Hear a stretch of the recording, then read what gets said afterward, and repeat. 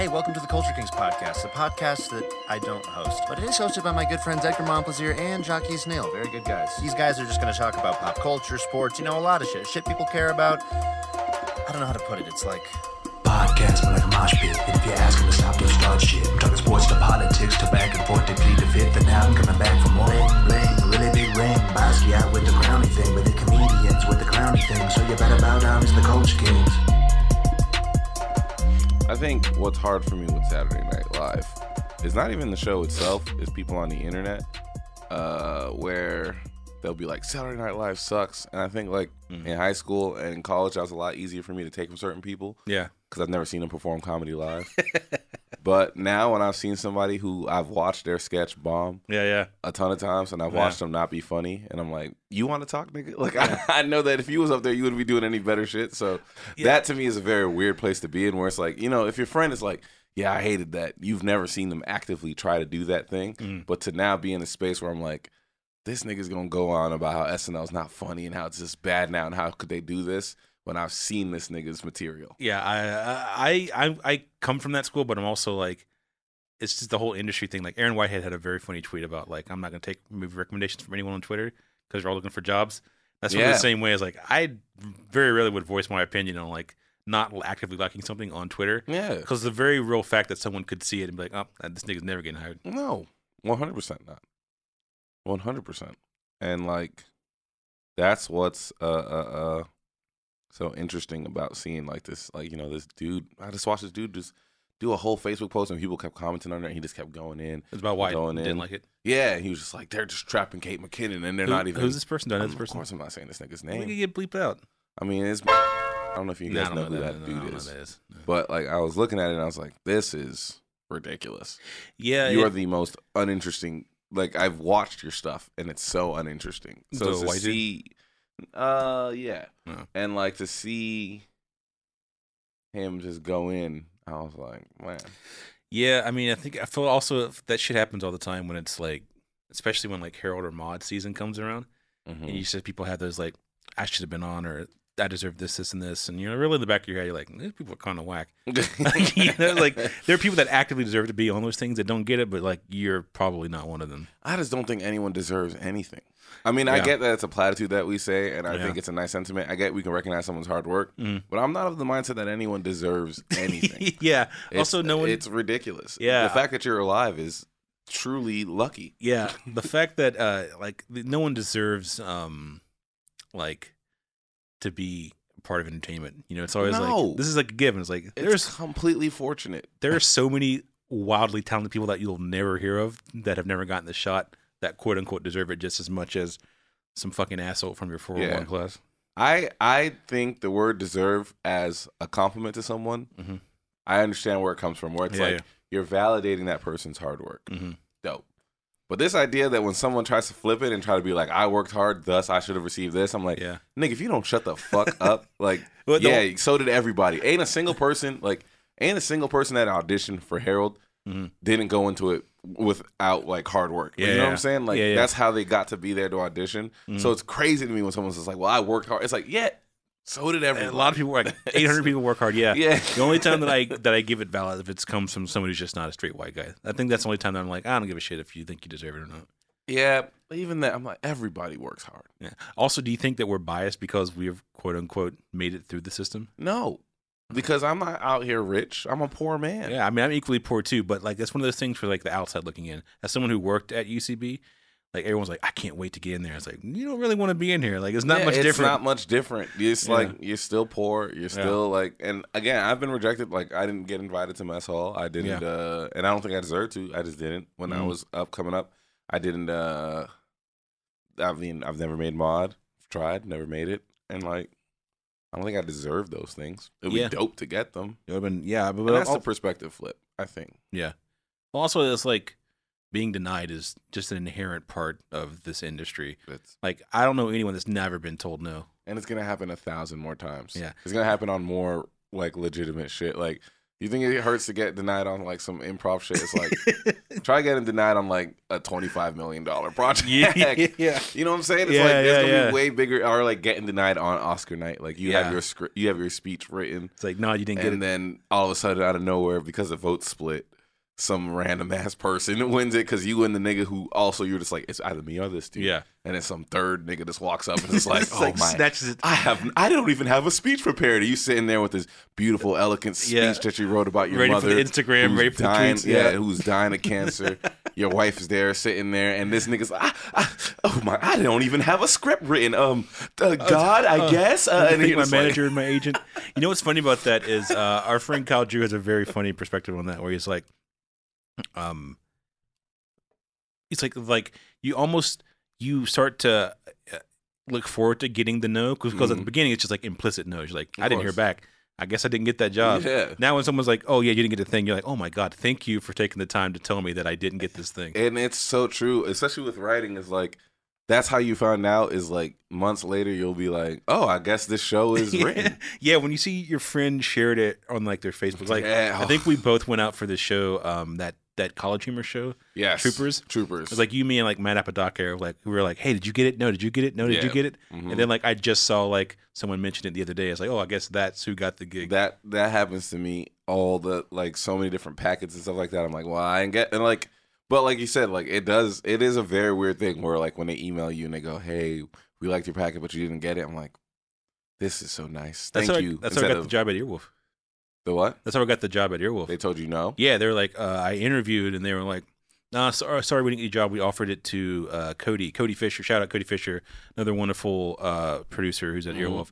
And they were like, this dude named Colin was like, hey, I really wanted to get you in, but she just had more experience, which makes sense because she ran UCB forever, so she knows all those people. Yeah. But he's like, I would like to get you in at some point, like maybe in a couple of weeks and maybe in a couple of months, but I'll let you know. And then like a week later, he's like, hey, bruv, he didn't say bruv, but he's British. But he's like, hey, we have a opening. Do you want to come in and get this job? No, he said, hey, bruv. Hey, bruv, come in, get the job. I was like, yeah, please, thanks. And then that's how I landed. It was definitely, it came from a no. And I was like, oh, I guess I'm going to be at this job that I was at. Yeah, previously. and I mean, again, like I'm not going to sit here and pretend like I'm perfect at rejection or anything like that. Yeah. Like, I mean, you've seen it. I go into my deep comas and stuff like that. I think everyone like, does, yeah.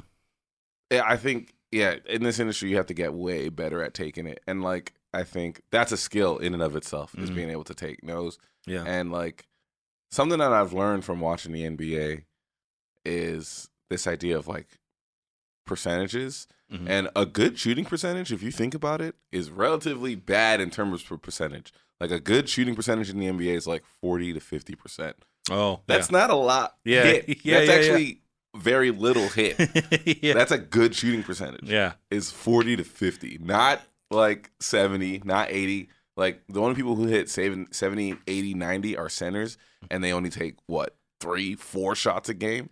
But when you're looking at a good shooter, they're shooting that ball 11, 12, 13 times, and you're only expecting them to hit 40% of that. That's I don't watch that many sports, but that's the perfect analogy to what this industry is. Like everyone in this room has shot plenty of shots. And if we hit 40%, you're like, oh, yo, I am crushing this year. Nigga, if I hit 10%, I'm having a good day. I'm like, nigga, 1 out of the 10 things I went through, I'm fucking chilling. Have you been able to talk about what's been going on writing wise on the show? I mean, I can. Why are you interviewing me on my show? Because I'm trying to build a rapport, nigga.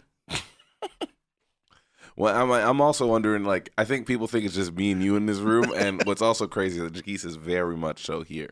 I'm here. He looks at me like I feel like I'm about to get yelled at by because you're literally interviewing me, and you're on our show. I can't not do it. It's so hard to. You know what? I'm going to relinquish control. I'm going to try not to answer. You never had it. It's not. Look, it's hey man, hard. Do your thing, man. It's hard. I'm just listening. This is crazy. All right, what was your question, Cody? No, I was going to say because like just the idea of like I'm relating it all just to the idea of everyone making it or us like getting to the thing that we want to do and eventually getting to the idea of the goalpost shifting, right? Of course. So like you have we've talked about it plenty of times about how about you want to be a writer and like how like you're trying to get these gigs and like you didn't get these gigs and blah blah blah, and then all of a sudden you got that job in New York, and then you were there for like a month or some shit like that, and then you came back and you immediately got a dope ass job for an animated show that I think that everyone in this room is a big fan of, and like you're gonna go back in for like hopefully pitch another show, and that's only been within the span like the last 2 or 3 months. So like the ball is rolling, but before that, like I've known you for 3 years. I've known both of you for like 3 years. It was a lot of like struggling together, you know. So now that you're here, well, okay, I'll say it this way, right? Like I got that job in New York, and I came back here, and like I was like, well, I don't really have shit. Like, like it's truly like I think that's why we said like it's like 30-40%, and then that's for NBA shooters, but I think for writers it's like 20, 30, maybe 10, 15. Yeah. And it's like you'll hit a shot and you'll be like, hell yeah, and then you'll shoot 3, 4, 5. Like in between that time in New York to that Cartoon Network show, it was a lot of stuff that I was shooting and not getting, and like so that was also like I think yes, those two back to back did feel really good, but then again it's like still not.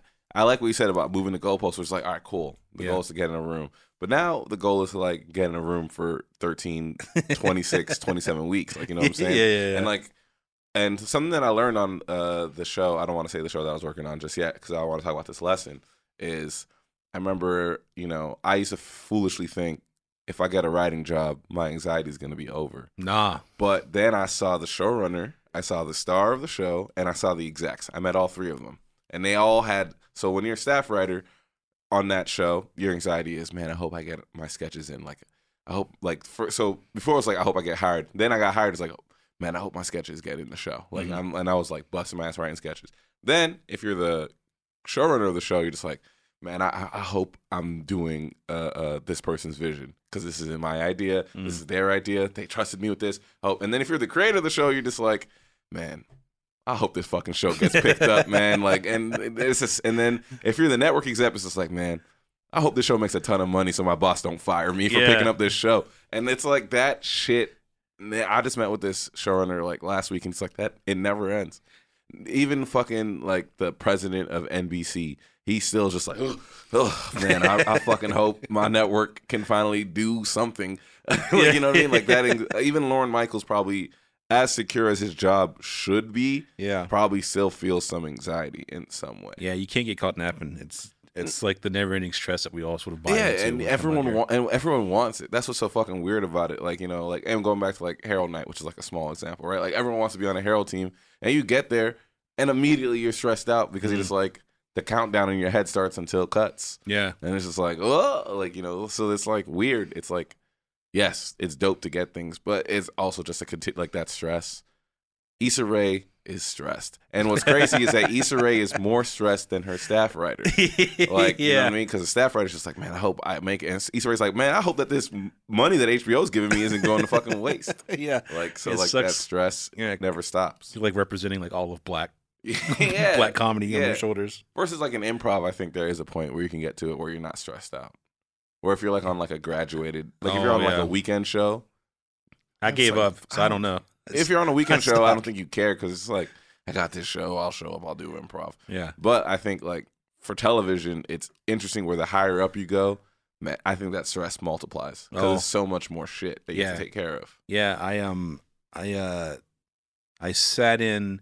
There's a dude named Scott Armstrong who's a dope dude. Yeah, I know Scott. But he used to run this show called Dice on Showtime. And he one day just sent me a text like, "Hey, you want to come through and watch me?" Like, I think it's called spotting a session, where basically you watch a whole episode and like you make sure everything is up to snuff as far as like his taste goes.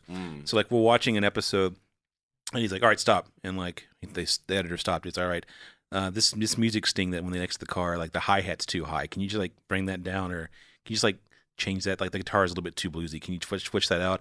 And I'm sitting there thinking like, this dude is this stressed about music stings for like Andrew Dice Clay walking from his apartment to his car. Because if that music sting is trash, the first person that they're gonna blame is they're gonna say at Scott Armstrong. Exactly, yeah. You so whack, nigga. You so like, that's the first.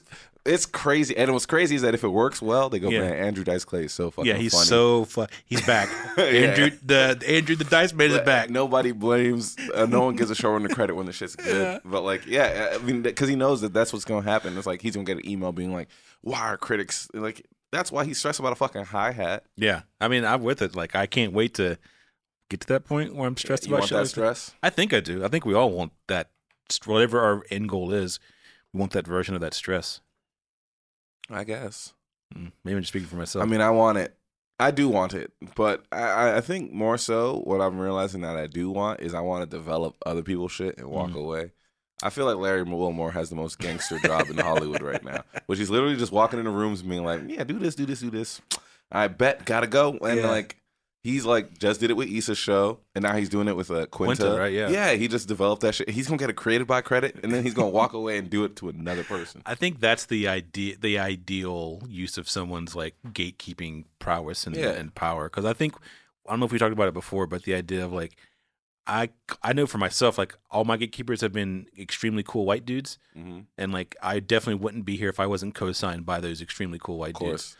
I used to joke with Zucker, where I was my friend Zucker, and I'd be like, you know what? Behind every black man is a white man who gave him a shot, and if you play your cards right, you could be that white guy. It's true though. Like it's true. Like I'm trying to like I had Dave Willis and Casper Kelly at Adult Swim when I was there, and then when I moved to LA, it became Matt Walsh and Scott Armstrong.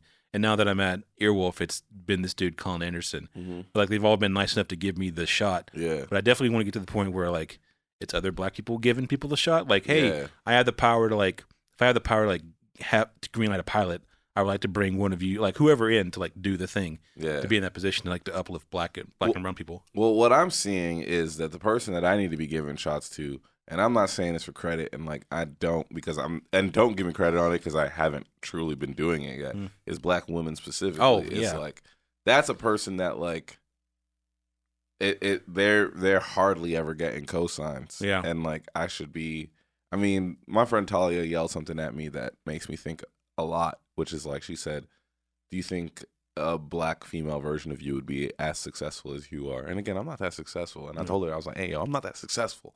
I'm still poor. And she's like, well, she'd be poor. And that really made me think. And it did make me think because like I thought of a couple people at UCB who I think have very similar sensibilities to me. And I'm like, I do see how people be treating them. Yeah, we really only get like Donald Glover, and I don't know who could else. A black female Donald Glover exist. Yeah, I think the closest you get is like, what was her? She used to write for The Daily Show.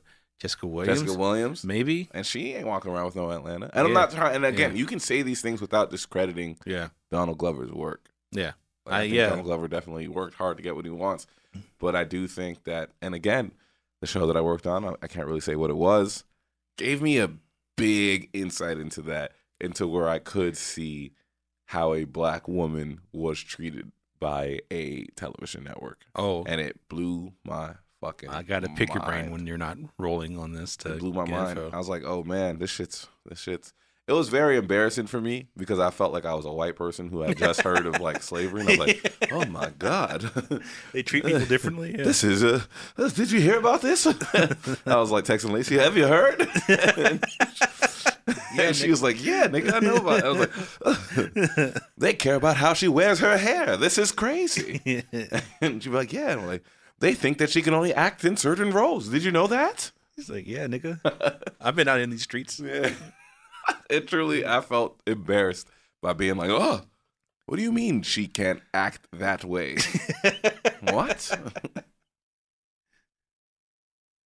Jaquise is still on the episode, everybody. If anyone is wondering. I'm still here. I just have nothing to contribute to this conversation. Oh, well, we can pivot. Oh, you don't have to. I'm listening. Sometimes people listen. Right, and that's a good thing, guys. I'm giving you an opening. I didn't want to feel, I felt bad not having that's not you. Jaquise. No, I can stop feeling. You don't have to feel bad. I'm listening to y'all. I do. Because this has been a fucking crazy day for me. Well, not that crazy, but I've done like 2 other podcasts before this. Yeah.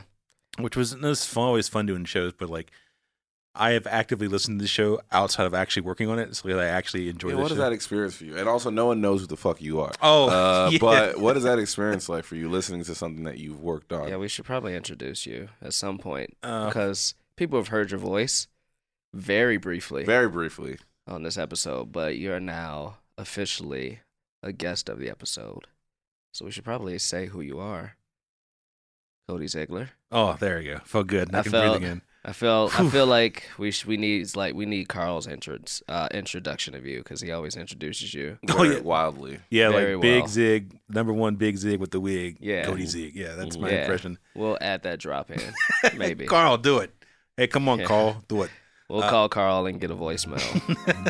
Give it to Dan, and he'll put it. And he'll drop it in with his musical scores. It's not. I mean, it's cool. Like I don't know. It's weird. Like it was definitely weird at first because like it's like when you make something, like because you were there from the beginning, like, and you guys did most of the work. I was just like sort of putting it together. But it was like, it's like passing your baby off to something. Like if you made a like yo baby. Well, because I own a fingernail. I own a little bit of it. You know what I'm saying? Can you imagine a dad saying that to like a woman, being like, "Yo, I mean, that fingernail, that's mine." Like, you're right, we could agree on that. I'm sure there's some trash ass niggas out there like, "Oh, I saw that he's about to get on this professional NBA team." Yo, yeah, he's speaking of trash ass niggas. I saw this shit on Twitter. I don't know where it's from. It was these two. It was a black guy and a black woman at Applebee's, and I'm already into it. The woman had the check and she was trying to give it to the husband. She's like, or not the husband, to this man. She's like, "Come on, pay for this, and he's like, "Well, I gotta pay for it. I took my daughter here, and you just showed up. I ain't paying for you. I'm just paying for my daughter. I ain't paying for it." And she's like, "Come on, nigga, don't be like this." Is this a real thing? Yeah. Oh, that's wild. And one of the friends started recording it, and he's like, "I just paid for my daughter. I'm not paying for you." And I'm like, dude, this is really trash. I can't fathom being that big of a trash nigga, but especially being in public where people can like, where everyone's looking at you doing this. It's like I'm setting the culture back by at least 3 years. And it's like, I don't know. That's that video did sadden me, but it's also very funny to watch. Yeah, I don't know. I guess going back to your earlier point, like I don't know, it was weird at first, but like I genuinely like the show, and it's also like you guys know what it's like. Like all of our friends have some sort of podcast in some form. And it's like, oh, I don't have necessarily time this week to hang out with them. Like this is me hanging out with my friends. That's how I view it anyway. It's like I don't have. I mean, I see Matt Apodaca every day, but like I listen to his podcast, Kenny Ditter. It's like I don't see Iffy that much, but it's like I'm hanging out with Iffy and Matt. Mm-hmm. You're doing a lot of good shit over there. Thanks, man. I've been super lucky in that I ended up working for like one of my favorite shows, which shows This Racist, and really Andrew and Tani they're so good at like breaking down. I mean, you guys do it too. Like you know how difficult it can be to like break down like terrible shit that affects like a lot of majority of the people in the country. Yeah, and also doing it in a way that's like lighthearted and fun, but also makes people that aren't marginalized think about it in a way. Yeah. And like they're very good at doing that, and like it's been super lucky in the fact that I landed on that show that I've been listening to literally since it started. So like I already have a rapport with them, and like the other shows that I've been given have just been shows by famous people. So it automatically like my stock seems bigger than it actually is since I didn't develop those shows. Like, hey, my first day, they're like, hey, you're gonna do this show with Jonathan Van Ness. I was like, okay, cool. I know who this dude is. And then I found out that he's like a famous person. And then they were like, last week they were like, all right, you can do this show with Scott Ackerman and like PFT and Lauren Lapkus. Like, oh, okay, sure. Like I didn't do any other work. Like I didn't pitch it. I didn't develop it. There's like, here's the show that you're going to be doing now. So like it makes my stock look better. And the fact that I'm just being co-signed by like famous white people. You're failing upwards. Yeah, I truly am failing, like legitimately failing upwards. I don't know, like you live in a white man's life right now. Yo, my nigga, real talk, I am. Like even when I got this job, I was like, I don't know shit about producing. Like at UCB, it's like so much different. It's like Matt Walsh likes it. It's done. Like that's it. Here, like you got to deal with like, you know, you're like Atlanta people that do their whole things and like specifics and shit. And I was like, I can hit record. I can do that. Yeah. And now at Earwolf, it's been like actually producing, like coordinating, like kind of like how it's similar like film production almost, where you're like, oh, I have 2 people that are going to be in London. I need to make sure that they have every single thing that they need to have for their show to go. And also, I think I was hired because I very blatantly said in my interview, like, I'm tired of making podcasts for white people. And they're like, all right, cool. What do you want to do? I was like, I want to make shows that, like, I want to develop shows with black and brown people, specifically, like, women, not just, like, my black and brown dude friends. And they were, like, really into that shit. So, like, since I've been there, my whole thing has been, like, booking, like, as many black guests as I can on, like, I mean, Yo's This Racist is easy because, like, we very rarely have white people on, but, like, trying to book black and brown guests on, like Getting Curious. I mean, Freedom is not really a guest-heavy show, but, like, trying to make it seem like just kind of veered towards like just not just like the white comedy dude voice, which we guys have been inundated with like since we've been out here. Like, you know, we all know that voice. That's the standard voice. Yeah, and it's just like that's been my job. Like, and that's the thing that, like, as I've gotten older, I definitely have not, like, when I was first, like, sort of coming up, I was very, like, meek. Like, I wouldn't, like, voice my opinions if something was, like, touched me the wrong way. But now I'm at the point now where, like, I truly just do not give a fuck. Like, I had one of the EPs was like, hey, here's our list of guests. How does it look to you? I was like, the guest list is fine, but, like, it's all white. I was like, you need to add in at least Ego, Rodham, and Carl Tardin. And, like I'm just not going to co-sign a list that just says all of our white guests. Like, that's not what I came here to do. And they're like, all right, cool. But, like, 2 years ago, I never would have voiced that opinion. Just flown with it. Yeah, but, oh yeah, sure, that looks great to me. Send it. It sounds good. Send it on. I think it's what changed. I think confidence. Like, I think one, landing out here and truly hanging out with majority, like, black and brown people that were on the same wavelength. Like where I'm from. Like, I'm from Winston. I'm from Walnut Cove, North Carolina. And there's not a lot. Say that name again? So I have an accent. It's Walnut Cove, North Carolina. I thought you said Wanacove. That's how Walnut Cove is how I'd pronounce it if I was just using my accent. But, like, we have things like that in Texas, like Whataburger. Yeah, exactly. It's just, it's the dialect. But I was one of, like, you know, there was maybe 30 black people at my high school, and of those 30, maybe a dozen of them weren't related to me in some form or fashion, like second or third. You went to, like, that? You're from that kind of town? Yeah. So, like, I'm for the Wait a minute. They weren't related to you? Yeah. Like, so maybe a second or third cousin. So that means that a majority of them were related to you. Yeah. If there's 30 and only less than 12 are not related to you. Yeah, but it'd be like second or third cousin. That's still wild. That's crazy. It's one of those things where, so the town I'm from, it's in a county called Stokes County, and there is a family called the Harstons, which became the Harrisons. They were like this Scottish, Irish, white family, and they owned slaves. And they had, of course, but they had some of the largest slave owners in the South at some point. I think they had like 10, 20,000 slaves. They were on that Forbes list? Oh, they were definitely on the old white folks. They were on that slave Forbes list, top 10 slave owners. They had numbers, they had bodies. They had bodies, my nigga. And it went from, like, Tennessee, North Carolina, South Carolina, into like a little bit of Georgia. But those main families, they became like clans. So the Harrison clan, the Goolsby clan, the Lowe clan, and like maybe one other. But like all those people were only spread out. And like the county's not big. So it's like, imagine like 3 or 4 clans sort of spread out over like 3 or 4 small country towns. So like you're related in some form or fashion. That's wild. Yeah, it's crazy. But I bring that up to be like, I was definitely that weird kid. And it was, I was like really into metal and guitar and anime and into like comedy. I remember when, what was the Bluths, Arrested Development came out. I would tell all my friends, you guys gotta watch Arrested Development. It is like, shut the fuck up. Yeah, like, Cody. shut up, nerd. Shut up, you fucking dork. I'm like, okay, I'm gonna go back to watching Dragon Ball Z. Shut the fuck up before I tell your mama. Yeah, exactly. But like that was the environment, and like it was definitely white spaces from then up until like maybe grad school. Like I went to Savannah College of Art and Design and studied film. That's where I met some people that we know, Tristan Hill, Kyle Drew. Like that's where I got like my core group of like black friends. But when I moved out here, like you're really sort of on your own. Like if you don't live next to someone in Los Angeles, like in the same neighborhood, like you're not going to see them. No one's going to fucking hang out. Yeah, exactly. So like I landed at UCB, and I think I met you like maybe my first week here. Like you were an intern there. Yeah. And Bangarang. Yeah, at Bangarang. Yeah, I remember our friend Katie introduced us each other. It's like, all right, cool. Like I'm not the only black guy that likes alt comedy, and like I think I met Jaquise maybe like a couple months later. I think he came in and did like a rock impression for some podcasting that I was doing. It's like, all right, cool. So there was at least 3 of black people, and of course, like I had heard of white women through podcasts, but like I don't think I've met any of them yet. So like I think meeting like all you guys and like all those folks and linking up with like Ego and Lacey and like Lorraine DeGraff, right, another great black weirdo out here, and like seeing people that can like do the thing, and also like seeing how truly like different but also funny and like genuinely talented those group of people are. I mean, yeah, obviously Ego's on Saturday Night Live. Carl Tart's killing this thing.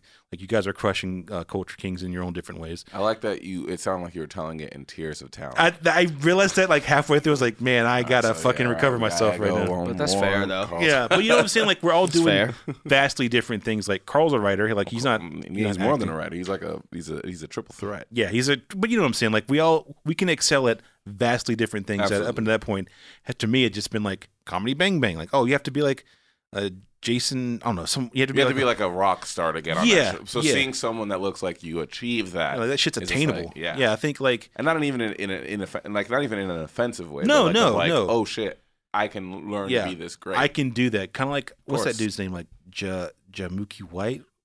Jabuki Young White. Yeah. I remember he said he ran into like Donald Glover. He's like, oh, I didn't know that I could write comedy until I saw you. Yes. On 30 Rock. Like I was the same way. Like I worked at Adult Swim. Like I was one of like 4 black people in Atlanta, which is like the blackest city. Yeah. In that office. I mean, you got to be trying at that point. And like I remember we were on set one. I mean, this is what kickstarted all this shit. We were on set one day, and I worked on a show called Your Pretty Face is Going to Hell, the second season. And there was this bit. So I was a director assistant. So like I was there from soups to nuts, beginning to end. So like I was there with all the scripts were coming in. Like, you say, is that a very popular phrase? It's an old white people phrase. Soups to nuts. From soup to nuts. And does that mean like from beginning to end? Yeah, I was like, because you start off with soup, then you get to like salad, then get to your main course, you get to dessert, and then you maybe have some nuts after. Yeah. From soup to nuts. Yeah, soup to nuts. So like I was there when like the first nuts as after dessert. I think that's what I'm saying, Jaquise. Hey, I didn't make the phrase. All right, this nigga said from soup to nuts. Look, that phrase kills in white rooms. From like soup to cake. Yeah, exactly. From like soup to ice cream. Yeah. What's the nut? Or like are the nuts on the ice cream? Look, I hear your pitches. Your pitches are heard. They're validated. Yeah. Right. I don't even want to hear your take anymore. Let's just talk about this soup to nuts. Let's unpack. Sorry. So you start off with like a cream soup, and then you end with like some peanuts. I don't know. So like, what kind of cream in this soup? Like, because you want the soup to be light, right? Because you don't want to start off with a heavy. You don't soup want a heavy ass. Because you got a whole entree coming. It's probably honestly, you've had to bet probably more broth than anything. More broth than anything. Yeah, that's you fair. don't want to get like. So then, what are we talking about in terms of entree? Ooh, I'm gonna guess it's like a 1950s type of dude. So probably literally like a T-bone steak with like peas or some shit on the side. Well, who pea? Peas. Yeah, a cup of your homie. Yeah, you got always a T-bone steak with your homie P. You did say P. I just didn't hear the S. You did say P. It's my. Hey, I'm very comfortable. So it's my southern accent coming out. And then after that, you just kill this T-bone steak. Yeah, and you have some nuts. Probably. I mean, like. Probably coffee and nuts, if I had to guess. Coffee and nuts. I see like that's what white. I feel like you're making this worse. Hey, we know a lot of white people, and I have never heard of that. Hey, next time you see Nick, ask him. He's like, "Who told you? Who told you my secrets? Who told you the white man's secrets?" All right, cool. I want you to probably want to go ahead. No. You were about to do the same thing. Yeah. Cody, I want you to finish your story, but you should finish it after the break. We'll be back.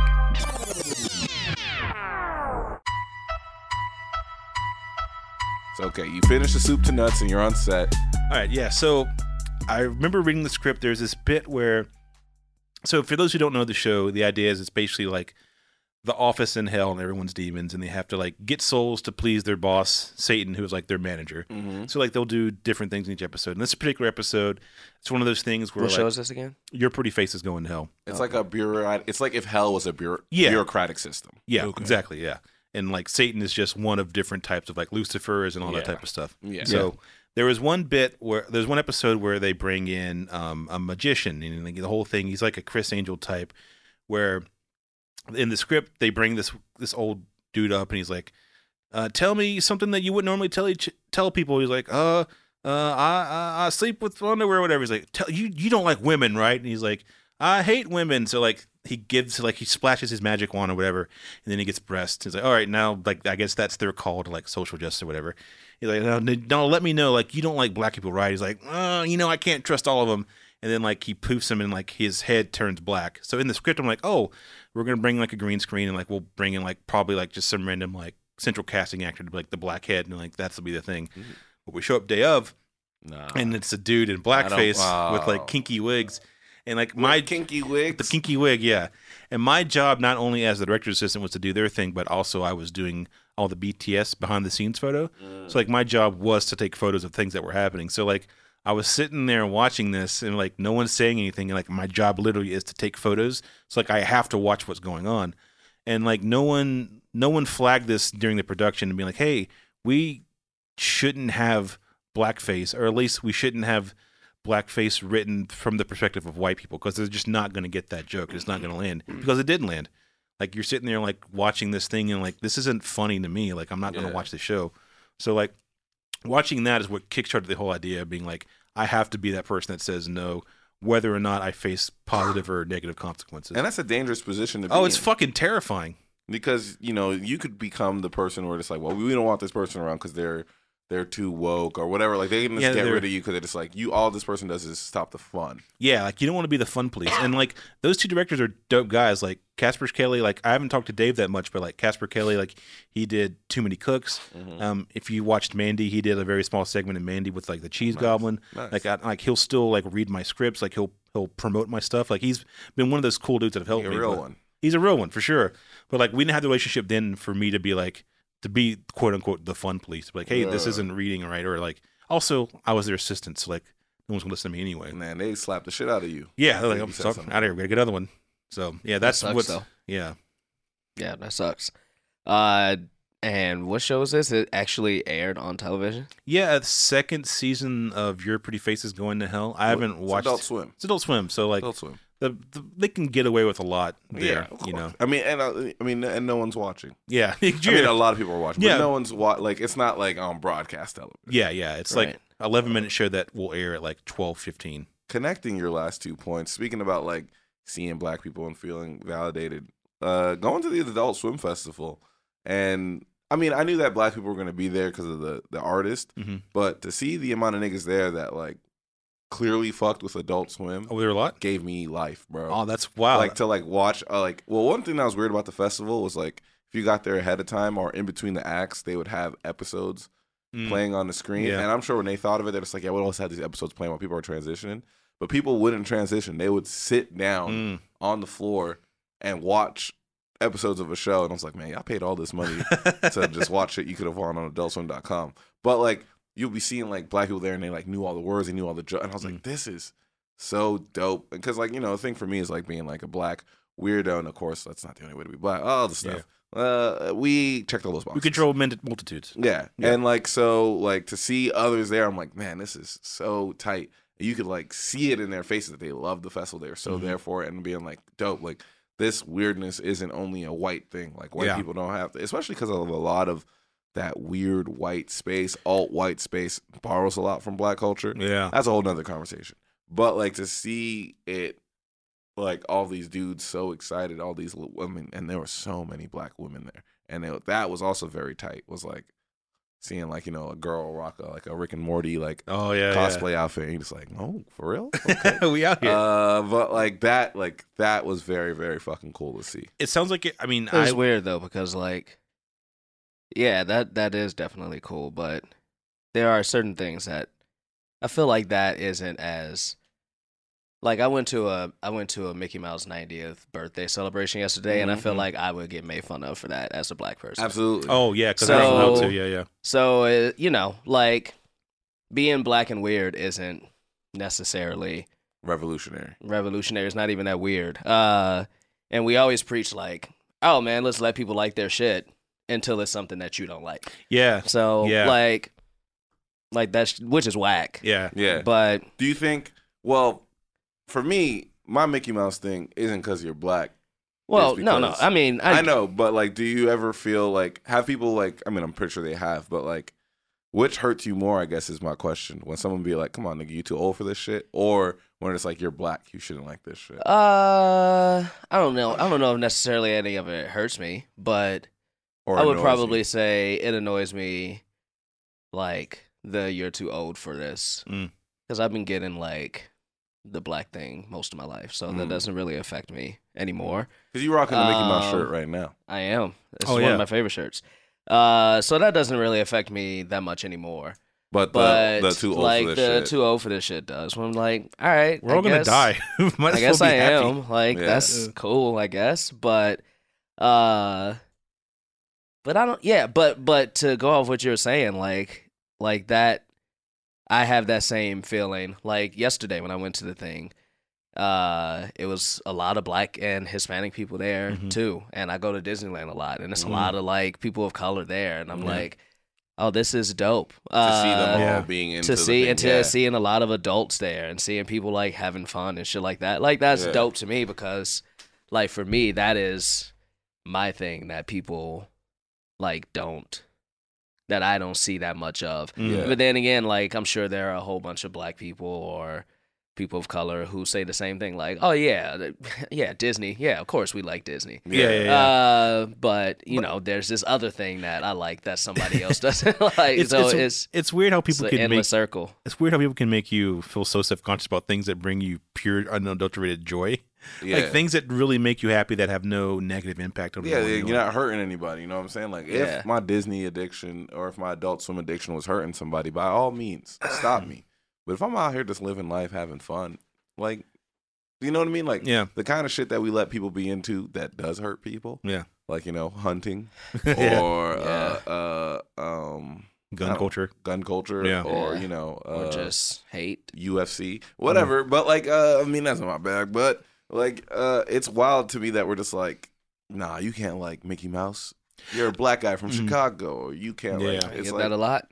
I think it's because also just the idea of visibility. Like when I think of Disney, like classic Disney, I think of definitely like, you see those old sweatshops where it's like 30, 50-year-old white guys at animation tables and like maybe one white lady there. Mm-hmm. Yeah. Whereas like now they don't realize that most of this animation is probably shipped overseas to like Korea, whereas like brown people are like actively making these things that people enjoy. You know? Mm-hmm. I mean, one of the OG animators from Disney is a black guy. He came to my school. What's his name? Really? What's his name? I can't remember his name, but he came to my school because he was boys with my school's president's husband. Mm-hmm. But like he came to my school and talked to us, and I was like, that was another moment where I was just like, oh man, black people are really in these spaces. And he was talking to us about like, and he was like passionate about it because he came to our school and like talked about this, and then he started crying because he was talking about how like Disney is abandoning 2D animation. And we want to make a movie so we can prove that and he was like crying. And then for me, I was just like, that's funny. Yeah. Come on, man. Like, you ain't need to cry about this. but like to see his passion and stuff and be like, you're an accomplished person in your field and you were the guy at Disney for animation. I can't, someone, if you know his name, please hit me up on Twitter. But like, and like he like had worked on like all those 2D shit, Lion King and all that shit. I remember we asked him about the hidden jokes. Oh, yeah. And he said, look, all I'm going to say is we like to have fun. And that's all he said. And I was like, oh, that's tight. But like, I mean, that shit is real. But he's good at what he fucking does, and he's a person of color, and that's so dope to see. And I can understand his sadness with the 2D to 3D thing. I mean, it's a money thing. It's just cheaper to go 3D. It is. But I mean, here's the thing. This is no shade on 3D or animators or computer animators because those people they work super fucking talented. Yeah. And it's a job, and it's something that definitely not everybody can do. But I definitely do feel like knowing just artists, like somebody who was like, man, like I miss putting pen to paper. Yeah. And I know some computer animators still put pen to paper and stuff like that, but like that's not their finished product. Yeah. And it's like that care and that time and that dedication is almost like there is some magic matter anymore. Yeah. Yeah. And I know that's not true, but that's how it feels. That's how it can feel because I mean, I can't even think of the last 2D Disney cartoon. I think it was Princess and the Frog, no? That was it? I think that might have been the last that. I think that was it because I remember him talking about it. Really? And saying like, I think it was 2D, right? Princess and the Frog? It was 2D, yeah. And I remember him saying like that, it's a hit and we think we're going to get another one. Yeah. And, I ain't never heard from the nigga ever again.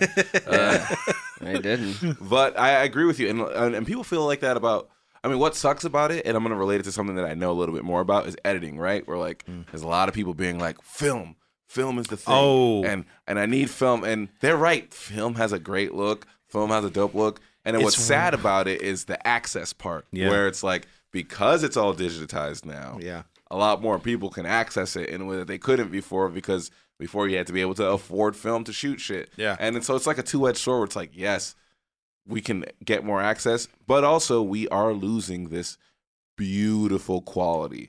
It's a double-edged sword. Yeah, like I love film. Like I've only shot on a film I've only been looking to shoot it on a couple of times, but it is like access. Like you can't expect people that don't have access to like just like the resource to actually literally find someone who can process this shit, because there's only a couple of companies that still do it.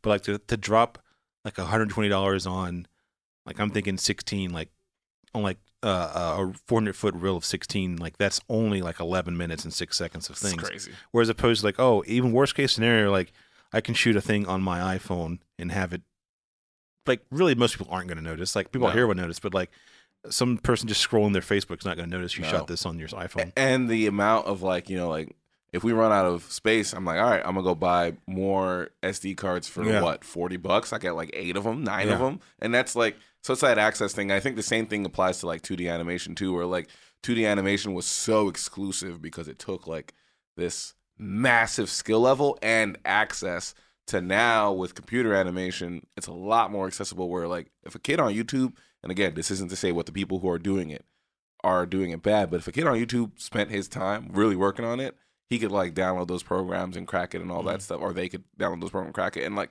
that access is dope, but then you also lose the magic. It's a double-edged sword. Yeah, I mean, for instance, I have like made things in After Effects before. Oh, right? yeah. And I had never used After Effects before at all. Or even editing. Like I had never edited until I did type thing. Yeah. And then you can go online and you can and I'd want to be very careful because I know there are some people who are boiling right now saying, you saying what I'm doing ain't good or it's easy? That's not what we're saying at all. Like what I do, I don't do well. Like, but I do think that there is this level of when I was doing the After Effects shit, I just had YouTube pages. I had YouTube up and some Google pages to help me along with the process. Yeah. And for instance, with drawing, you can't do that. No. Like you can, but yeah, it's not. So to get to that first step was probably a little harder when this technology wasn't available to us. Yeah. And even crazier, I mean, and also doubling down on that is like, one person is the lead animator on the thing, and when they were doing it handmade, you had to draw like how that nigga drew. Yeah. And that's crazy. It's like, I have my own drawing style, but I have to replicate it. Versus now, that one lead animator doesn't even have to be on the show anymore. Because they do it, and then everyone can just like duplicate the elements and stuff like that. And again, not saying that's very difficult. I can't do that shit. I respect that shit. But that's so crazy to think that like the nigga who drew Lion King only drew like the original characters, and it was a bunch of like his under people being like, fuck, I gotta draw this line exactly how this nigga just drew this line. That's fucking crazy. That's why I'm always impressed whenever, I don't know if you guys still have Tumblrs, but like when you ever go on Tumblr and you'll see like someone that draws something, a character in like 7 different art styles. Yeah. Like that shit is wild to me. It's talent. It's so difficult. Yeah. That's the one thing that I wish I could do. I wish I was a way better illustrator. Can I ask y'all a question? Yeah. Are y'all ever offended when y'all go on those YouTube videos to like learn how to like do something really complex and be like, hey, what's up, guys? It's Craig. Yeah, it's always some like 12-year-old kid. Mom, hold on. Okay, so here's how you use that. And he was like, come on, man. Like, it's annoying, man. That and the fact that they be doing like 10-minute videos, some shit you can just show me in like 30 seconds. Yeah. Like, first of all, right, man, be sure to smash that like button. Yeah. And like, stop. Yeah. And they try to show you they start explaining the whole background of the technology and stuff like. So After Effects was created in 2018, and it's like, bro, just tell me how to know how to export this motherfucker. Yeah. Just tell me that I have a deadline. And then sometimes they be going too fast, and you be like, I gotta go back and watch this. Like, you're not helping me learn this at all. I watched one a couple of months ago. I think it was like how to change. Like I was just figuring out like how to do something in Pro Tools. Like how do you reroute the audio? And the video was said like 3 minutes. Like great, I'm gonna be in and out. And he literally did it in the first 10 minutes, and then the first 10 seconds, and the rest of it was just black. He's like, this is how simple this shit is. I was like, this nigga's dunking on me. I'm just trying to figure out how to get this export settings right. Yeah, man, it's insane. Not to shift. Please. Not to shift conversations. Shift away, pal. But I have something that I want to have us take into the next segment. You asked, I think when Amon was on, you asked like what's some cool shit what's some things that we do that are like weirdly pleasing to us. Yes. And like one that I completely forgot about that's super pleasing to me is I love watching YouTube videos of bad singers. Like people who sound awful. Yeah. And like that are singing in like a public setting where you have to not laugh. Like especially like bad singers at church. Yeah. Or people singing the national anthem bad. is so fucking funny to me, and it's so pleasing to me. And then I try to pretend like I'm like there and I can't laugh to see how long I can hold it and shit like that. So there's this one. I wanted to play a bad music clip of somebody singing the national anthem before we get to a very good music clip a little bit later in the show. I'll show you guys. I want you to listen to this and see if you can like not laugh at this dude. There we go. Singing this shit. You see by the dawn's early light what so proudly we hail at the twilight's last gleaming, who bright stripes and bright stars through the perilous fight. For the ramparts we watched were so gallantly streaming, and the rockets' red glare, the bombs bursting in air, gave to the night that our flag was still there. O'er state does that star-spangled banner yet waving for the land of the free and the home of the brave. United we stand. We gotta talk about that. I got a lot of thoughts about that clip, and I'll tell you guys after the break. Yeah, we'll be back.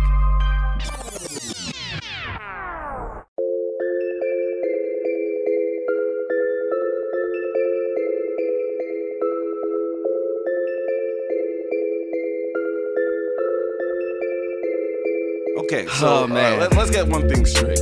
The man has the ability to sing. Yeah, it's not like he sounds He can hit the lows. No. The issue is that he was trying to do too much. And he was trying to do a lot outside of his vocal range. And the roar. He sings like I was singing. Like I can only do the basses.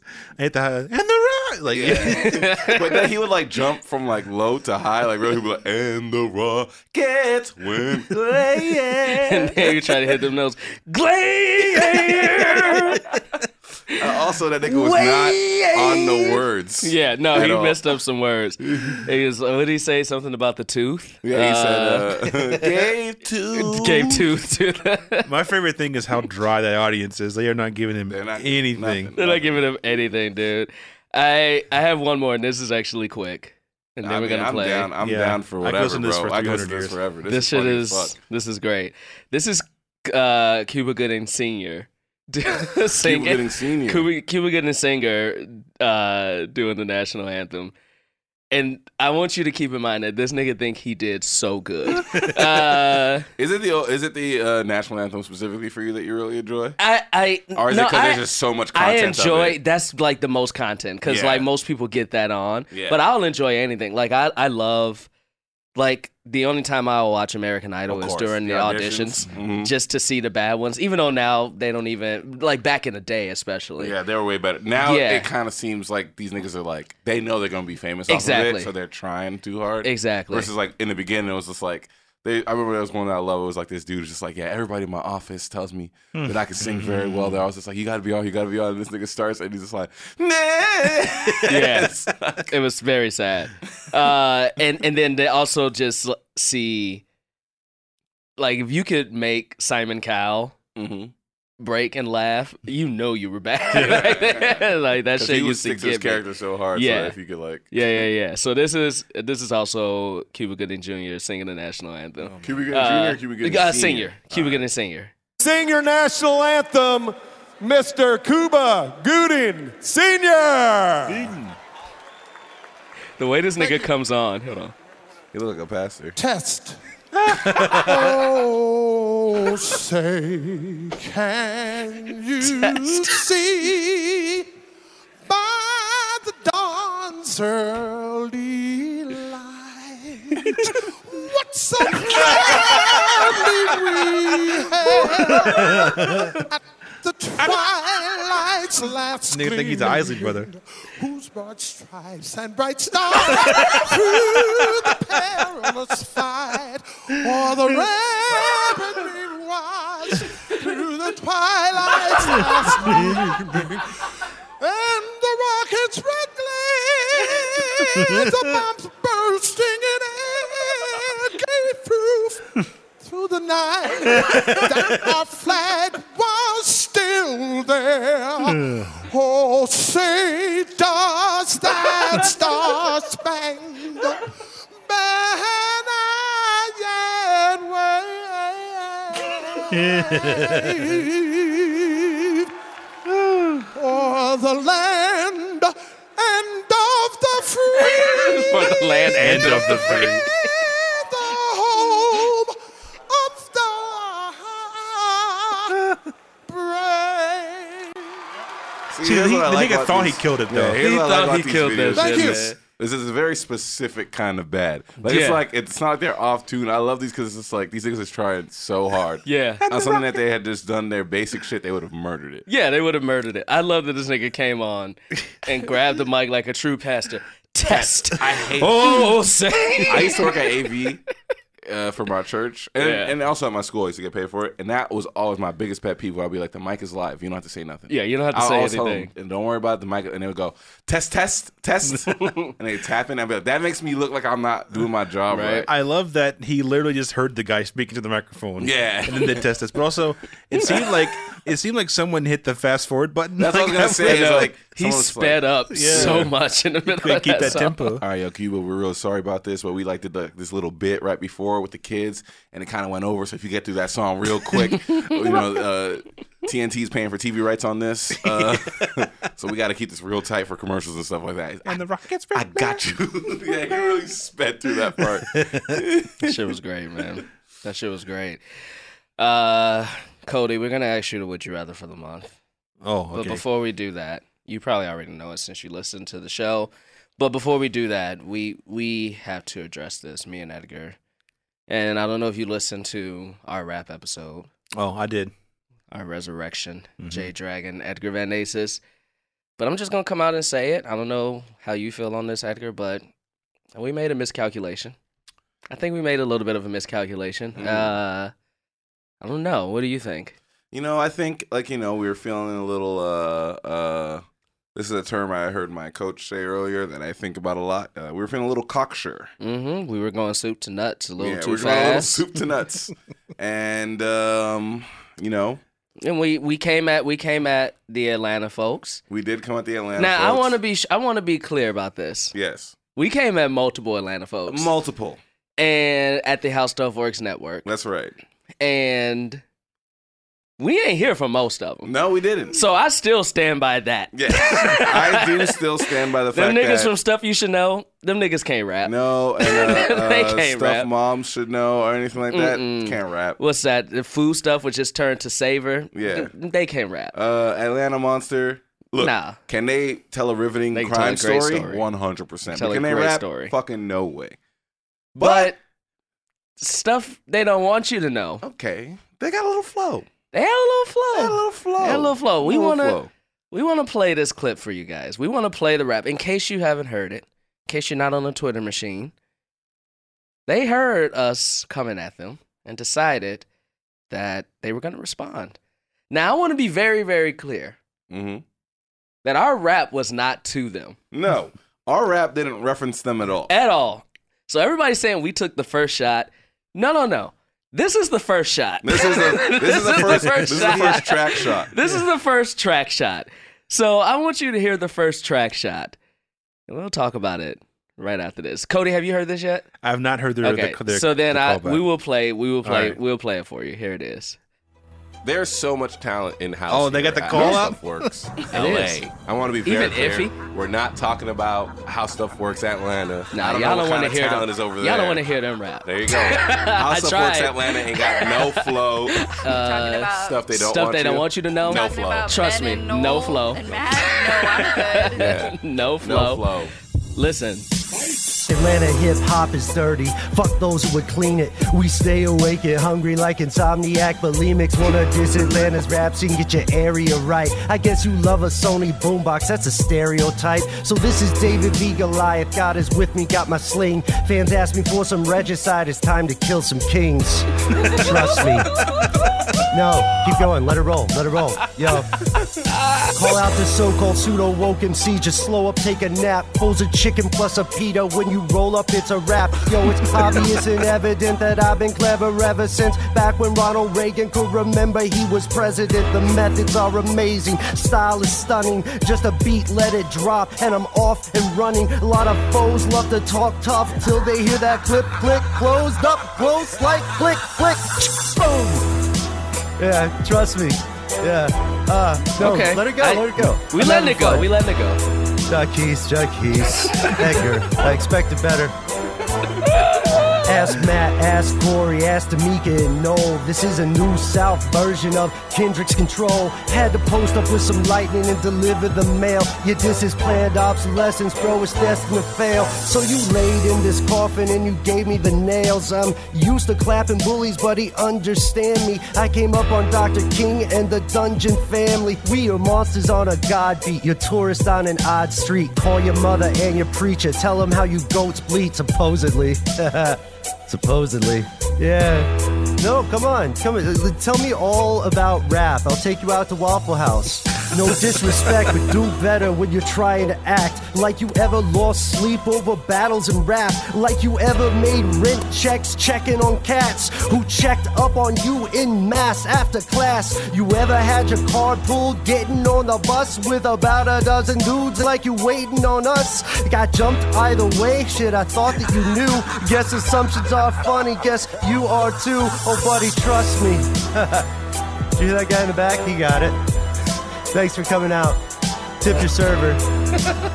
Gonna start a GoFundMe for Culture Kings. Buy him some plane tickets to Atlanta.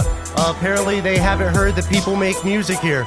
Outcasts. Guys, you can Google that if you want to learn more about hip-hop. Thanks for coming. I spent 5 long-ass summers working the PDC.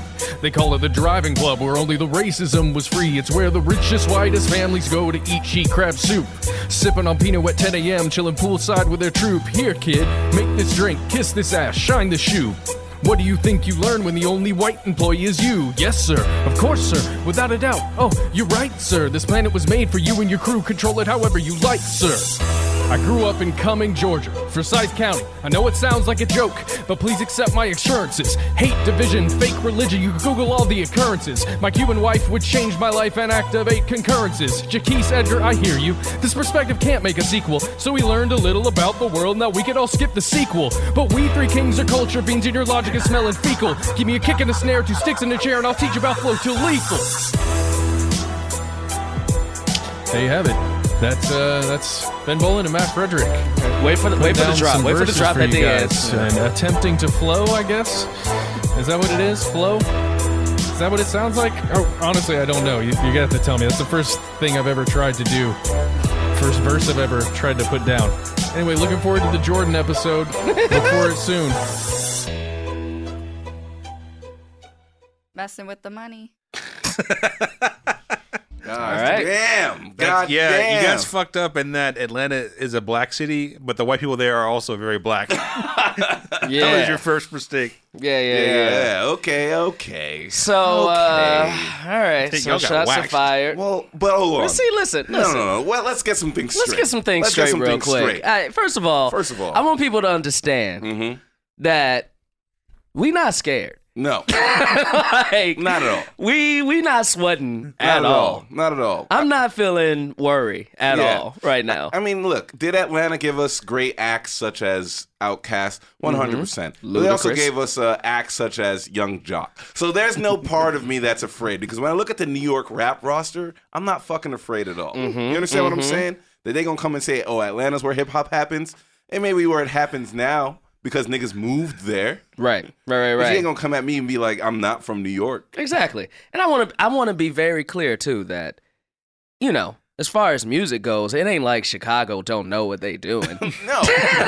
No. I mean, niggas, we can make music in Chicago. Absolutely. And you know, LA, we are the entertainment capital of the world. I mean, we know what we doing. So, you know, I mean, you know, listen. That was cute. That was very cute. That was cute. It was fun. Thank you so much for making my dreams come true, and now I'm involved in a real rap beef. I mean, you said you wanted it. I wanted it, and now I have it. Thank you for the birthday present. But I was born in May. Now I want to say something. Please. This is a calling shot, not just to us. They came for everybody. They came for all of House of Works LA. That was better mixed. The beat was dope. Yeah. So everybody here at How Stuff Works LA, y'all niggas, we pulling y'all in. Yeah. Y'all in this now. Of course. Y'all We're in coming this for now. the whole Atlanta. Look, this is how New York niggas do it, okay? We don't shoot at just one nigga. We shoot at the whole fucking crew. We shoot at the whole crew. Whole house. And we bring our whole crew with us. That's right. So, all right. We got a response. Not yet. But we got a response. Listen, I was at the Adult Swim Fest all weekend. Yeah, you know, I was at Mickey Mouse 90, you know, I was doing my thing. We were doing our thing. I don't know if you guys know this in Atlanta, but events happen in our city, so we get busy sometimes. Yeah, you know, we got shit to do out here. You know what I'm saying? But I mean, I guess you guys could go to the Coca-Cola Museum or something. Yeah, like you know, hey, and when you feeling like you need to have a little black inspiration, go to the Martin Luther King Museum. Yeah, of course. Is that in Atlanta? I guess so. Maybe, I don't know. Somebody gonna come at me but this like man that. Gonna talk about Atlanta. Waffle House like we don't have. Like we ain't got Roscoe's. Like a nigga can't make waffles at the crib. Yeah. I got a Waffle House too. I got a waffle iron that do better than Waffle House. Yeah. Shit. Yeah. Okay, maybe we should have diss on Atlanta, the city, before they bring out they bring out other niggas. There's things to do in Atlanta. Before Jay Prince come for us. There's a lot of things to do in Atlanta, like get stuck in traffic in the worst traffic jam known to man. But good for y'all. Good for y'all. Y'all responded. Listen. I'm happy. Because I would not. I personally, I don't know about you, Edgar. I can't speak for myself. I personally would not. Speak for yourself. I mean, I can't speak for you. I can only speak for myself. That's correct. I personally would have taken no joy in completely murdering an unwilling participant. Listen, I like a little bit of a challenge, and I'm so happy that, unlike the Atlanta Hawks when they made it to the Eastern Conference Finals a couple of years ago, they showed up. And I'm glad you showed up. Nobody likes shooting that. You know, when you go to the gun range and they drop that, that unmarked face. Yeah. That shit is moving back and forth. It gives you a challenge. Nobody just likes to shoot at something that's stationary. No, of course not. Yeah. So I appreciate it. I appreciate you guys. We're coming. We're coming. I'll be the hype man. I got y'all. All right. That was that. Shout out to him though. That was good. Yeah, listen. Very good flows. We stand corrected. We stand corrected. What you think about that, Cody? You already said we got bodied. I mean, they came out swinging pretty hard. They came out swinging. Like I'm saying, 2 niggas got murked, and I wasn't one of them. So I'm just saying. I feel they had that. You have to have been in Atlanta or lived in Atlanta to know that type of white guy. Where like you don't know they got it in them until you see them like hop up and start spitting. You're like, oh shit, I forgot. Yeah. All right. Okay. All right, Cody. What else you got, Cody? Oh, just a plug session? I mean, I got the would you rather for you. Oh, if you don't want to plug yet. Yeah. Can I do my impression of both of you? Yeah, let's do it. All right. This is Edgar. 1,000%.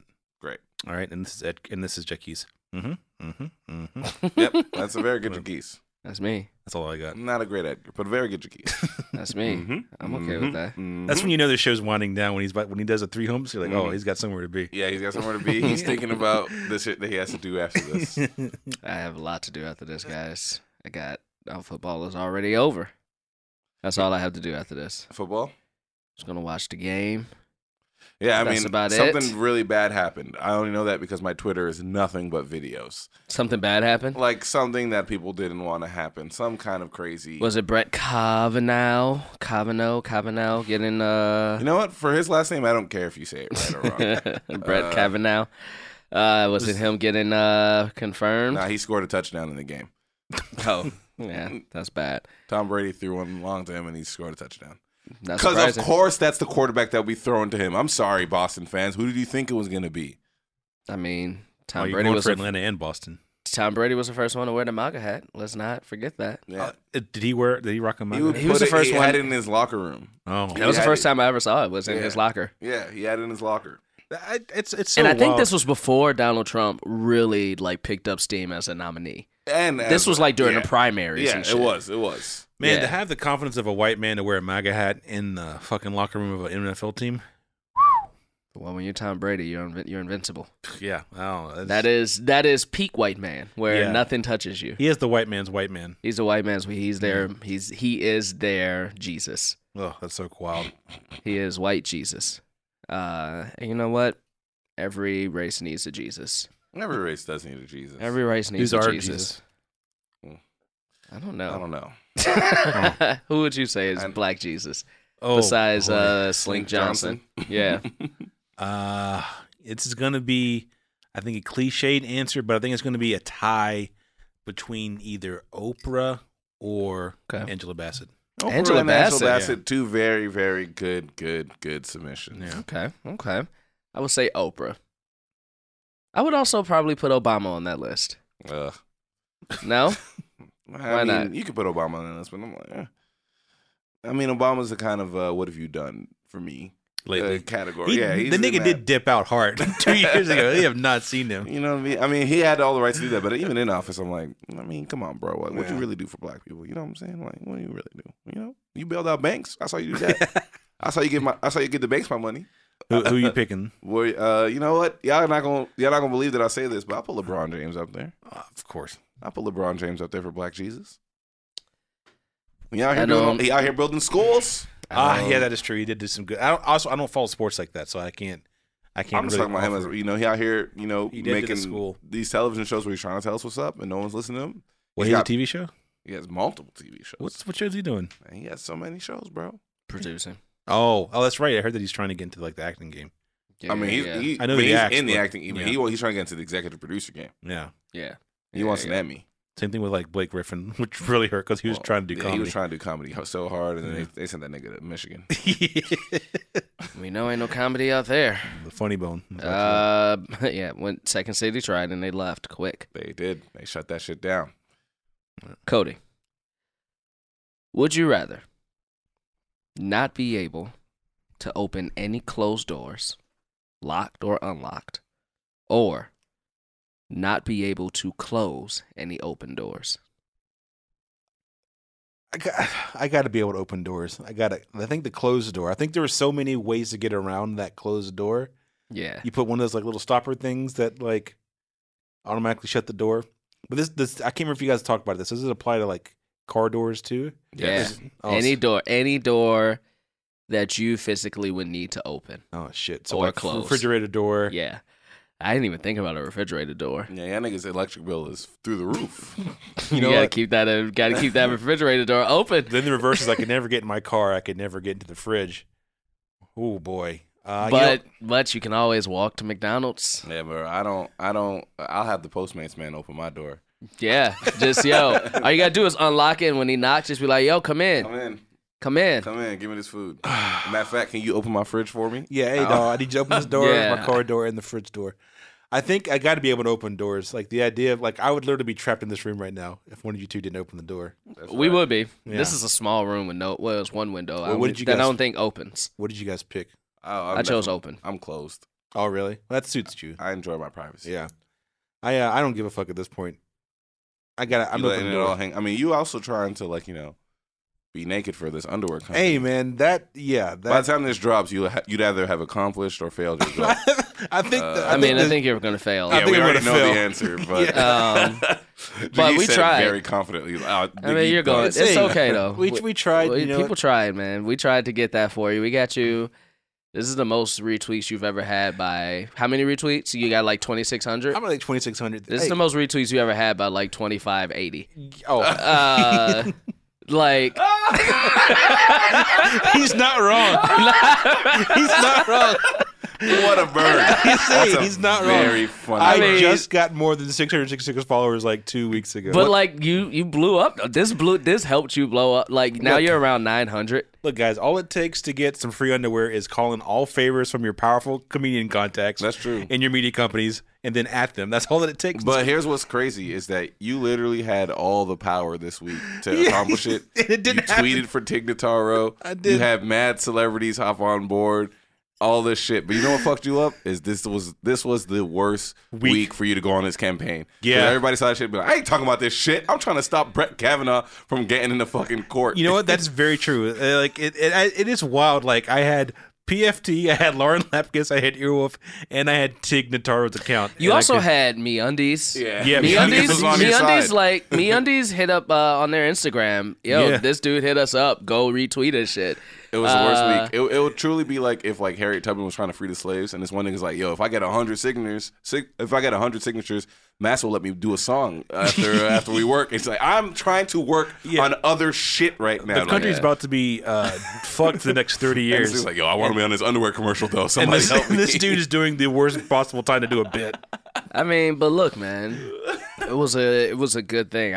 I felt like they gave a little bit of an unattainable goal. Yeah, 10,000 is like a fuck 10,000. I see celebrities that post shit that don't even get 10,000 retweets. I mean, sometimes they do. But no, you're right. You're absolutely right. Well, first of all, thank both of you for indulging me in this dumb bit and using the Culture Kings platform to get those numbers out.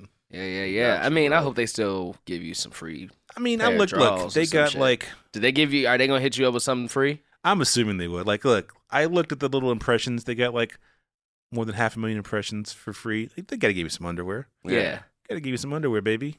MeUndies has never hit us up. They make some comfortable ass underwear, and that's not even me doing it because of the bit. Like, don't they hit everybody up? They hit everybody up. They used to do shit on. I think they got replaced by Mack Weldon. I think there's the one that are doing the underwear. They're in the underwear game right now. Okay. You know, that is something that I need to be better at, is my underwear game. Yo, at them. Like, hey, we do a podcast. We get this many listeners. I don't even need to, just in general. Like, I just need to buy better underwear. It's too expensive for one of their underwears. I'll say it. They are expensive. I would never. It's like what's a good alternative for one. Was it Uniqlo? Is that how you pronounce it? Uniqlo. Uniqlo. They make some dope ass underwear. Okay. They do. Uniqlo's a dope store. I feel like underwear, that type of underwear is the underwear you wear when you know, like, you're going to have some people seeing your underwear. Yeah, oddly enough, no bullshit. I do have confidence on when I put on the Uniqlo or the MeUndies underwear. I'm like, I'm out here flexing today. Yeah. When it's just the Hanes brand, like, nah, no one's going to And you be out in these streets, Cody. Yo, I have mad thigh. I don't give a fuck. I mean, you be out in these. I mean, every time I text you, just like, I'm busy right now. And I'm busy, you never respond. Yeah, he has a do not disturb message that says, you nigga out here fucking. I'm like, all right, well, I'll get notes on this script later. Yeah, I wish that were true, but that could very easily change, guys. Maybe you'll see me showing some thigh meat. Probably not in MeUndies, but you never know. Man, you see me in the streets, get at me. We hope between this recording and 36 hours from now, I'll get 7,000 people will retweet. Or, 7,000 people will retweet. I mean, that would be our dream. But, you know what I think your mistake was? I think you tweeted too much this weekend. Oh, as... I think, I think like after you posted that, you started getting that play. You're like, I'm getting played. Let me tweet everything. And you should have just like stayed back and been like, this is the only thing that I'm going with. You're right. I think I got my head got too big because I was tweeting. I had to tweet for Tig. You had to tweet for Tig. So I got to test these jokes out, and I want them to go see me. So I'm going to retweet it for myself, baby. You had to let that. You had to. I wonder what they have paid you to be. I don't know. I feel like, well, first of all, it is very strange because when it first started and I was getting all that heat, I definitely got some messages from some random people. They're like, "Hey, just in case you know, this is what the rates they pay, and it's not a really good rate." And I was like, I mean, I appreciate you looking out for me, but also this is a bit like, no, I wouldn't appreciate. I would have done it for free. Yeah, just for the gag of it. It would have been hilarious. I came at somebody on your thread. Oh, I saw that. You came at them so hard that MeUndies had to say, "Stop coming at this guy." I know they did. Wait, what happened? What? I missed that completely. This dude hit up. It was on that thread, and everybody was saying, "Oh, this is dope. I got you, Zig." Everybody was like starting to support you and everything. And this one rando dude wrote, "I would love to model for MeUndies too. Pick me," and didn't retweet, didn't like it, just said that. So I hit him up, I was like, "Bro, you ain't even retweet. That's it." And then he was like, "I don't understand why you have to be so negative." And then at that point, I was off. It was like 5 or 6. I got 5 or 6 keys unlocked. I was off. I definitely got like over the course of like a day and a half, I got like 5 or 6 notifications. Be like, "Oh, Jackie's is still roasting this dude right now." Because I was like, "Yo, ain't nobody being negative. You just whack, dude." Yeah. I mean, someone else did send me a screenshot of that and be like, "This guy's whack for not even like yes ending the bit. Just like, I want the thing too." But when MeUndies and he admitted it. He was, "Yo, I don't see why I have to retweet. MeUndies is a big enough company. I can also model for him too. I was hoping they would see this." That's not the joke, dummy. Like, you're not a fat dude. That's funny because I'm fat. You're like an in-shape guy. It's not funny. It's a thing that we are going to accomplish. We're going to accomplish it. You know what? I believe in it, guys. And then, MeUndies came. It was like, "Stop it. Stop, please." That poor social media intern. Yeah. He's like, "Oh, this is a great, easy way to get promotion." Now we're like, people are arguing in their mentions. Oh, shit. Taylor Swift woke up. Oh, what'd she do? She woke up, guys. Taylor Swift woke up.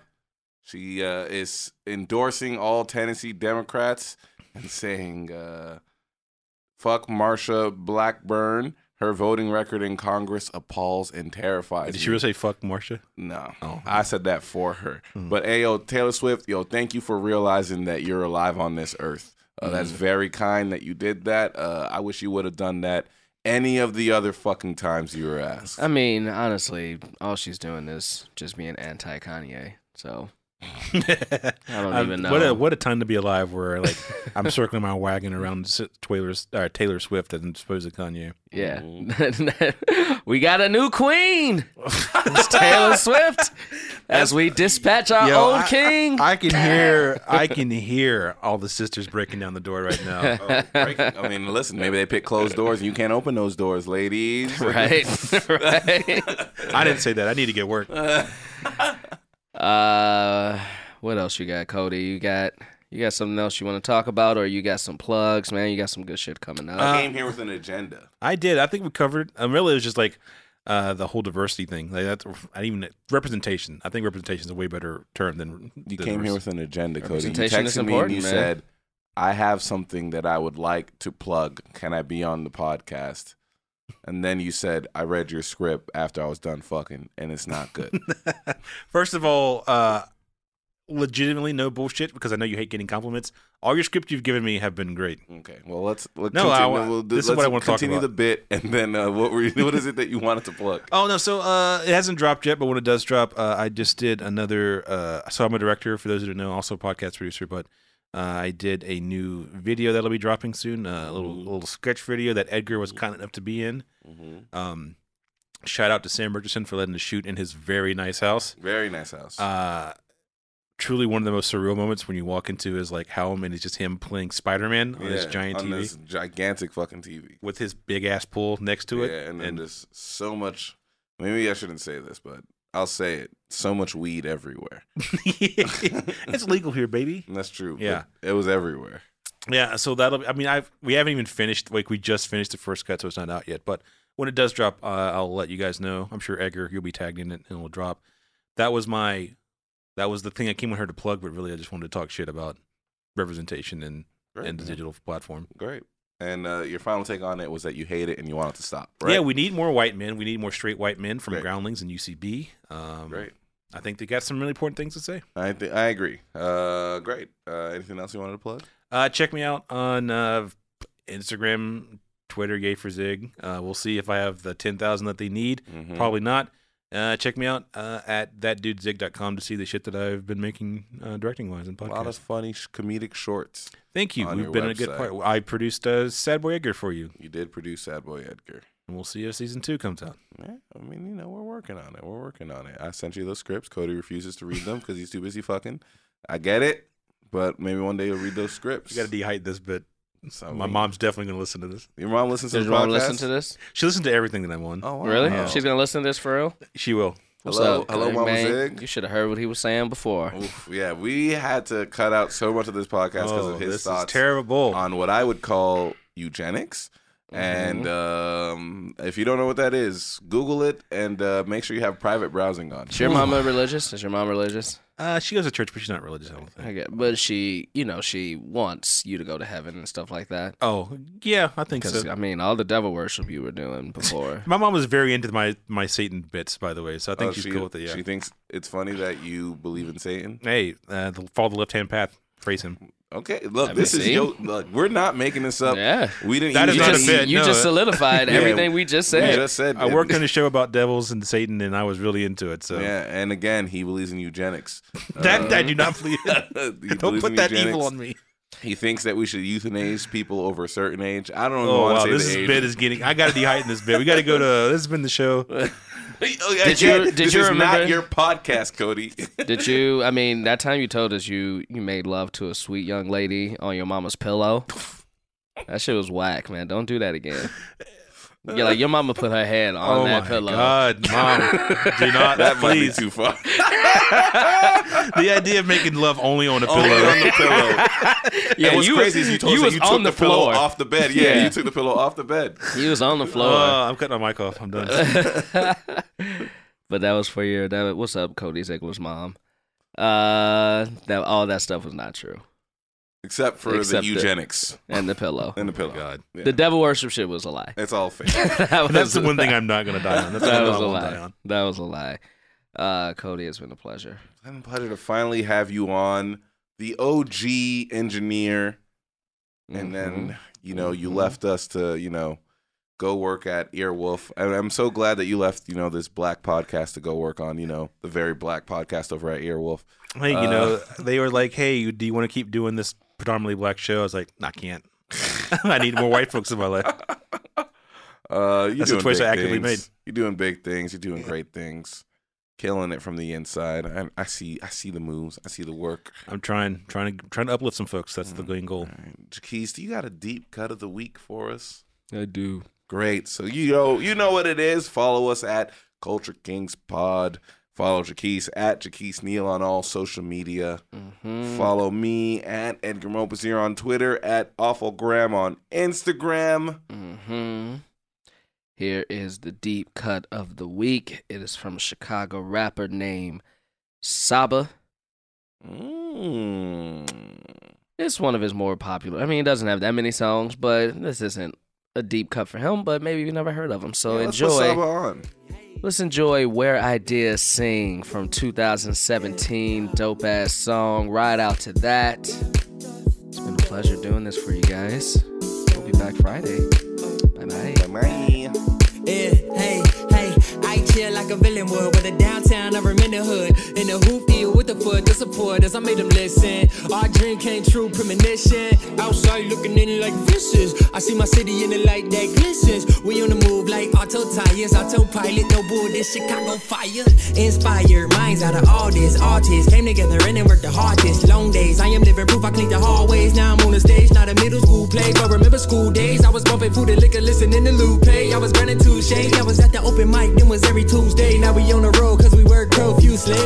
Our scene like a renaissance, man, it been our time. Shout out everyone who brought it to the limelight. I remember when it started, yeah, the stars aligned. I remember sitting watching, now I'm on the line. I remember Wicker parking on the blue line. I remember window shopping by the green line. We let the ideas sing these new times. All love, 2 fingers up, peace sign. Wherever you go, know that the stars align. To heaven but the sky. Wherever you go, know, see it with my eyes. You know and take your time, can't speak. Where I get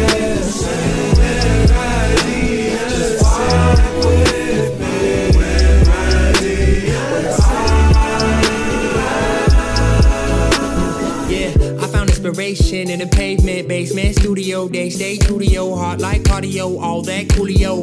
And then some, I've been here before, into the door, when temperature drop in this cold. This is the GOAT, you know that? Bojack came through on a horseman, that horseback, boy, that beam when the sun out. City never sleeps, sun up, sun down. But somehow we still here getting dreams out. True to our roots, yeah, we seen the seeds sprout. I know urban creatives who earning a paper, but currently earning and they were turning a nation. I used to be looking at everybody and waiting for my time until I realized that I gotta make it. Community spaceship, we all are the stars, the next generation, keep pushing it forward. Young pioneers and my peers in the porch, we bringing it back home right where it started. I'm feeling bombarded by all of the love. I just bought a car, I was just riding the bus. Spoke out for my dream instead of biting my tongue. That's how I let my dad sing, but now it's your turn, your turn. Wherever